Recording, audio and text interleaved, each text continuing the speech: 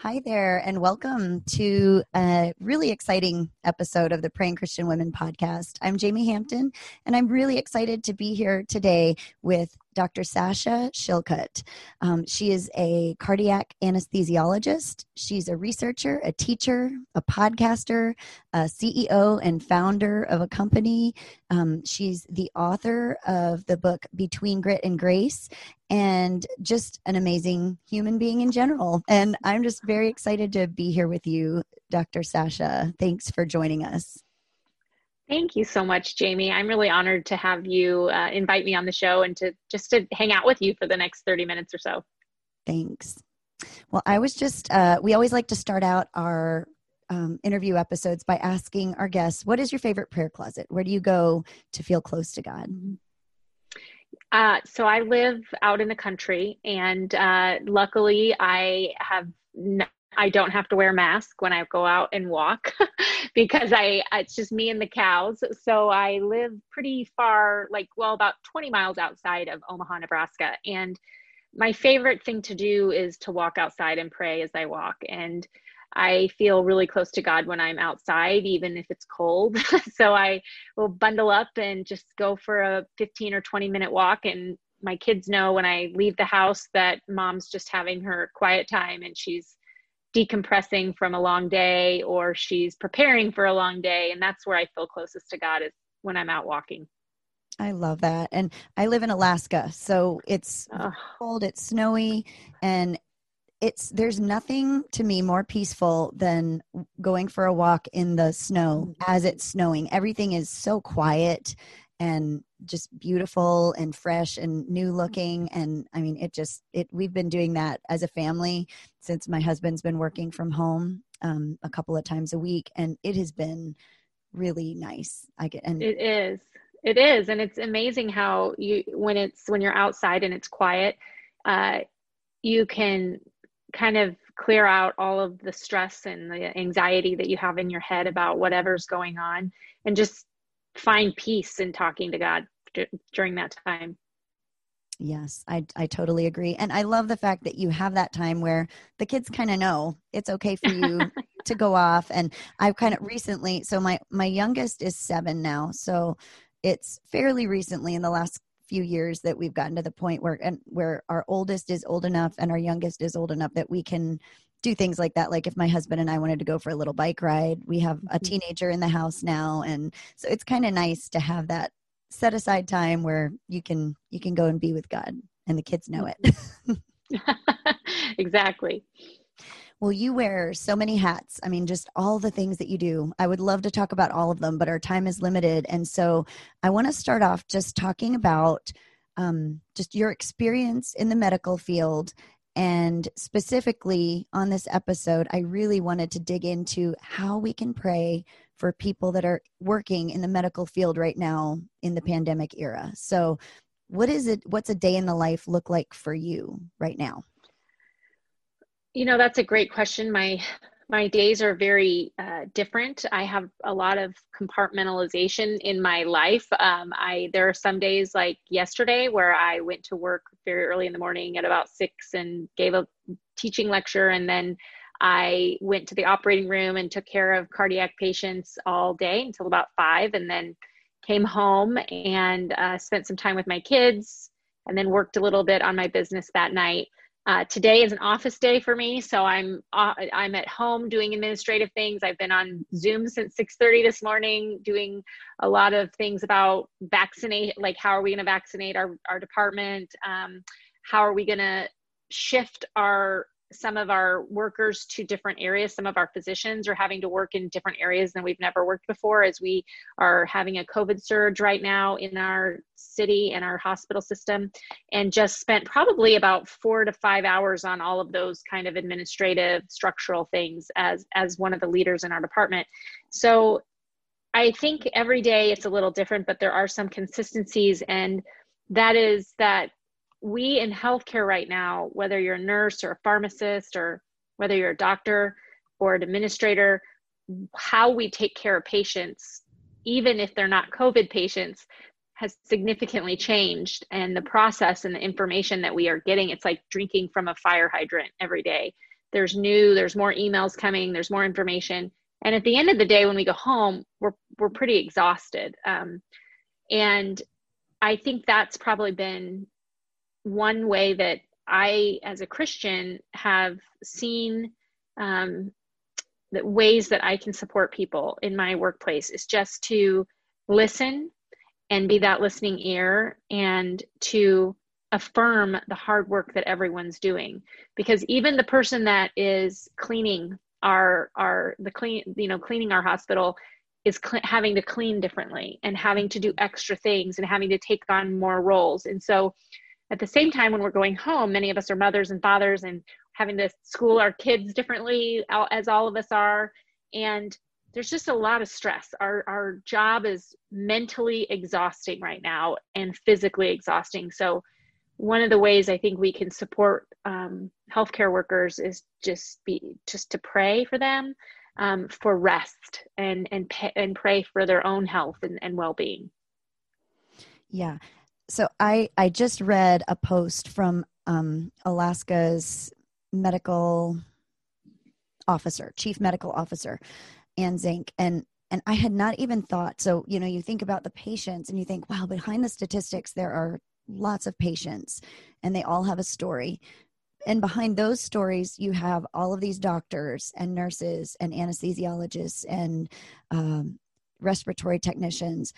But then it was the first time that I had thought of the cleaning crew, because she mentioned the cleaning crews and how hard they work, because they are trying to turn over these rooms quickly and they have these additional procedures they have to follow. So even, cleaning crew and administrators that are trying to do logistics and planning and scheduling. I mean, I just had not thought about all of those additional details on top of all the things that we don't think about, like layer after layer of just things that we don't think about. So do you feel, what is the climate right now? I know everywhere is different. Every city, every region is different, but what is the climate like where you work? Are people concerned? Are they more stressed and just like, okay, we'll get through this? Or is there kind of oh my goodness, where are we going to put everybody? I know everywhere is different, but what's it like where you are right now? I think the overwhelming, you're right. I think it's different. It depends on, where you are and what the surge is like or what the numbers have been doing in your area. And it also depends on the resources you have. I will say at the beginning, it was quite stressful, just not knowing how to care for our patients.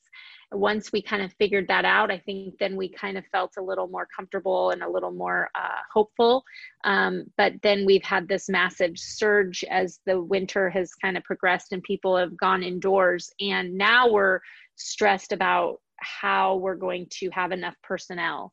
So right now, I think if you had to ask anyone, whether it's the cleaning person or whether it's the nurse or the pharmacist or the anesthesiologist, is we're really tired. We're kind of in battle weary, and we've been at this now for months. There's some hope on the horizon with the vaccine, but we're really, really tired. So I know for myself at the beginning, I was trying to do a lot of public education and posting, and I don't even have the energy at the end of the day to come home and post something like wear a mask. It's just like I'm so exhausted as a mother and a doctor, and sometimes I feel like I'm not doing enough. And then I just realize like I have to just take care of the people in my view. That's been my mantra. And that's something God's really put on my heart is whoever's in my view today, check in with them, make sure they're okay. If that's a nurse on my team, if that's the perfusionist I'm working with, the residents or the fellows and the medical students, but I can't take care of everybody. I just have to take care of my team and the patients that are in my view today. So that's what I'm just trying to live moment to moment and do that. Well, I can imagine that's overwhelming, and just, I can't even imagine. The person that I mentioned that posted today also kind of posts the summaries of the numbers for the day. But each time she's posting, I do think, I'm like, where does she find the energy? How can you even do that? And for you, I mean, I named a ton of things that you do. I didn't even mention your family. That's huge. I mean, that's a huge hat. So yeah, with just the, the struggles that families are having with the different schooling and all of the different things that are going on there, you got that on top of all these other things. So that's, I think, important to remember for our medical professionals is, in addition to these weighty burdens, there are families behind the scenes too, which is, well, the next question I was going to ask, you've totally answered, that is the average doctor or nurse facing burnout more so than other times? Absolutely. It sounds like there are cases of that because of quarantining and exposures and things. Are you having shortages because of those things as well? We are, I think one of the things that people don't realize is the medical system runs pretty lean. We don't have a lot of extra nurses, extra doctors, extra respiratory therapists sitting in the background to come out in something like this. Right. And so we've had to shift on how, we're doing. We've had to, in my area, we've had to put off elective cases, like people that need their knee replaced or their hip replaced, so that we can do other things. And so the system's getting backed up, and we are having a lot of people get worn down, and then they end up getting sick, or they end up, having to pull back from their FTE status or something, and basically just burned out. So we're really trying hard. We recognize it's a problem. We recognize it's an effect of all of this that's going on, and a complication of that, of our system. So we're trying really hard to care for one another. We've just started something in my department called Battle Buddies, and people do it in the Army. They have a battle buddy when they're going to war that they check in with and talk with, and just make sure that their buddy's doing okay. And we're trying to do things like that, because mentally right now it's a lot. It's physically and mentally exhausting. That's a great idea too. Just having someone so you don't feel quite so alone. And that person is kind of like you said, just, taking care of who's in your sight. You always have that person looking at you, and you're always looking at that person to make sure that you guys are okay. I think that's great. Have you been wanting to pray more for healthcare workers during the pandemic, but just haven't known where to start? Well, we've got you covered. Alana and I created How to Pray for Healthcare Workers During the Pandemic, a free downloadable PDF designed to help you quickly and regularly pray for the healthcare workers on the front lines of the COVID-19 pandemic. Whether you take a little bit of time each day to pray through the entire list, or set a reminder and take just 30 seconds or so to pray one of these prayers each day, we hope you'll be blessed with just one more tool in your prayer toolkit to help change the world, one prayer at a time. Head over to prayingchristianwomen.com/healthcare to get your free PDF today.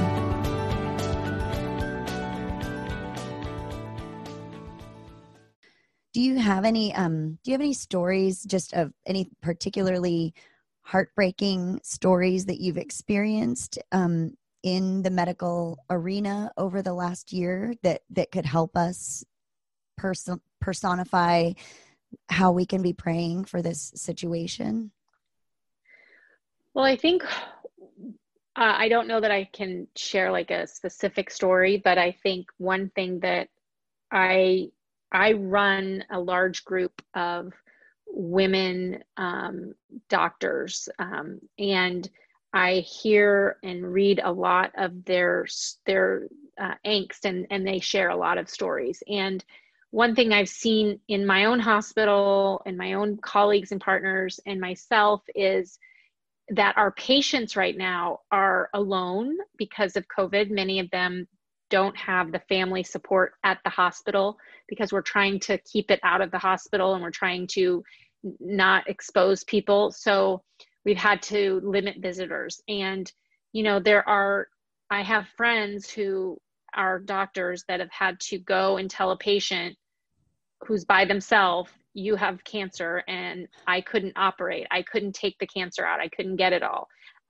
That's one story, that my friend who's a doctor, a surgeon, told me. It just broke my heart for her, because she was like, I couldn't just leave the patient. I had to stay there for about an hour while this patient cried. And then they're calling me because I have more patients to see. And she's like, I couldn't just tell this patient this and walk away. because nobody was around. Their family's not there. And, you know, just the other day I took care of a young patient, and she was in her 20s having a procedure. And when I went to get her, she was just a mess. She was sobbing. And I was like, what's wrong? And she's like, well, I'm having surgery and I'm by myself. And it was a good lesson for me, because I'm so used to people being, you know, having their family around. And I didn't even think of that. Like, she has no one in, I'm going to take her back to surgery right now. I'm going to, you know, make her unconscious, and she's putting her life in my hands. And she has had no one around her for the last like 2 or 3 hours to comfort her. So I stopped and I sat with her, and, you know, I talked with her, and even the you know, I used to reach out. I always hold my patient's hand to introduce them and shake their hand, and I can't do that now. So it's like everything we're doing, we have to be nurses and physicians, and all of us have to be more of a caregiver than we've ever had to be. But that's another way that sometimes it's hard for us at the end of the day to go home and then take care of our family, when we've had to kind of pour into more the emotional support of our patients that we normally don't have to do because they have family there. So that's definitely a change and a difficult situation that COVID has brought, that I think another way that we need prayer just to fill ourselves up. And again, I had never thought of that side of it. I've thought of patients being alone.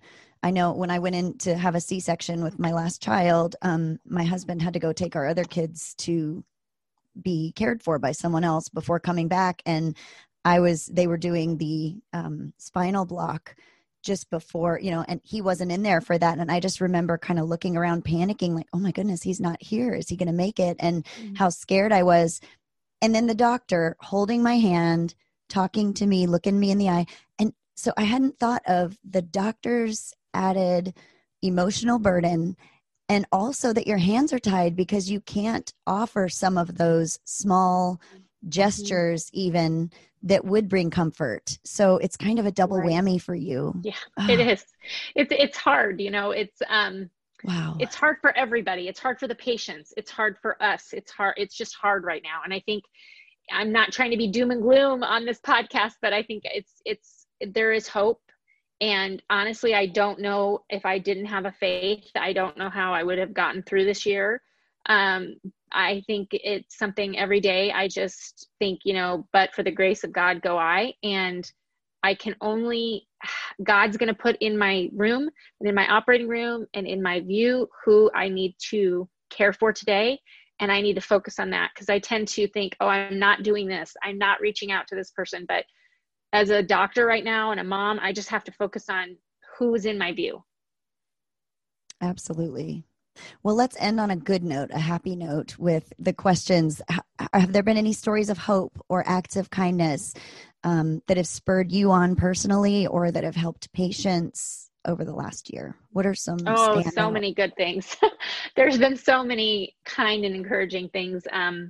I think I read about them every day and hear about them from others. You know, there's been restaurants that have brought us food. You know, Starbucks even did like some, you know, a free coffee for any healthcare workers for a month.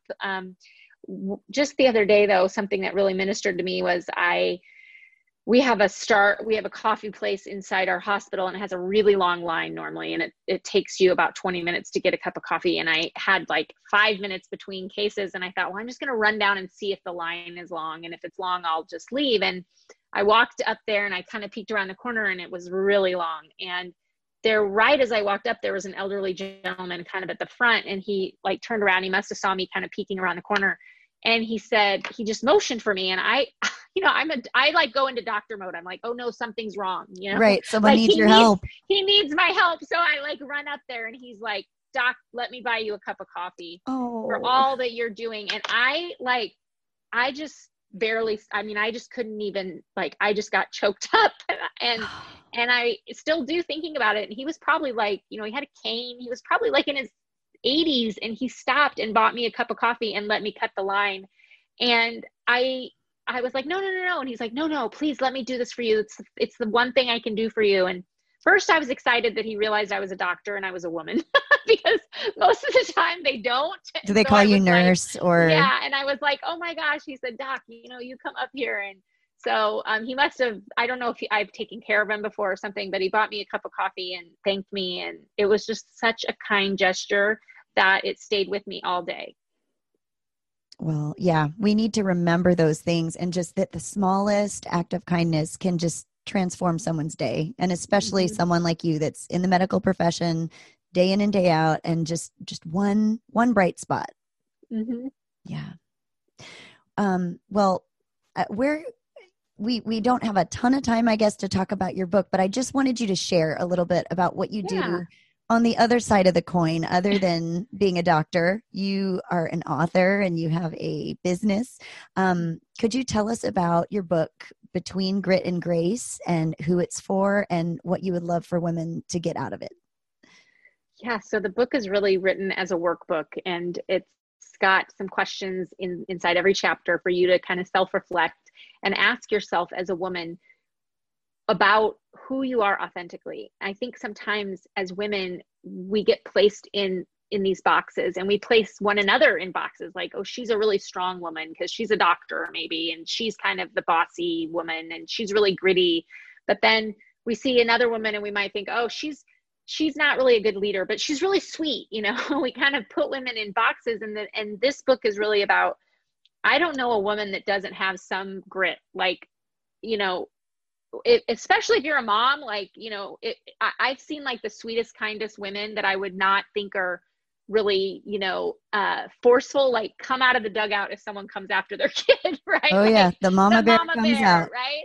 So like all of us have things that we are passionate about and have grit, and we need to embrace grit and grace and not put women in boxes and not think like, oh, she's a really strong woman and I think she's competent, but I don't want to be her friend. But maybe that woman really needs a friend. Maybe you would be you two would really hit it off. And then there's also this graceful side of us that we need to embrace, and we need to stop thinking that we have to choose one or the other.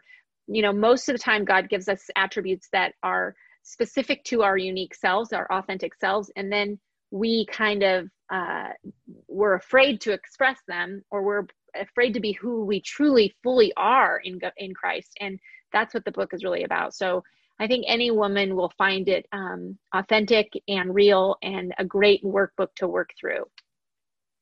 What a great message, because I know I experienced that myself, where I write stories about myself and I think, well, I'm the nice person. So I sometimes even really carefully curate how I appear to others to fit that story that I've told myself about myself, instead of maybe like cultivating some of the other qualities that God has given me. Or you see someone else and you think, oh, I want to be like her. And my personality doesn't fit into that mold. So I'm going to like hammer this square peg into the circular hole, and it doesn't work. And then we end up feeling like a failure, and we're unworthy of love of others or even of God. And yeah, what a great message. I'm excited to read your book and share it with others, share it with our listeners. Yes. I hope others can find out more about themselves through the book. Yeah. Well, where can listeners find you, find your book online, and where do you like to hang out on social media? So you can find my book, Between Grit and Grace, anywhere that you can buy books, on Amazon, Barnes & Noble, Target, your favorite bookstore. And you can find out all about resources. I have a podcast and multiple articles for moms and professional women at becomebraveenough.com. And you can find me on Instagram at becomebraveenough. Okay, that is great. Well, we will get all that information out to our listeners, and we'll be following you too. Thank you. Well, including and additionally other things, how can we be praying for you today? I think just praying for strength and stamina to get through this would be the biggest thing. That would mean the most to me. Yeah. Well, we definitely will. Thank you. Thank you so much for being on here. This was like a last minute put together interview, but as soon as I heard about just kind of some of the experiences that you've had, I knew that our listeners needed to hear this, and I really want us to know better. And I just feel like in a short time, you gave us a wonderful, full perspective on how we can be praying for medical workers and patience. Thank you. Yeah. Thank you. All right. Well, thank you. Well, let's pray. God, we just thank you so much for this time together with Dr. Sasha.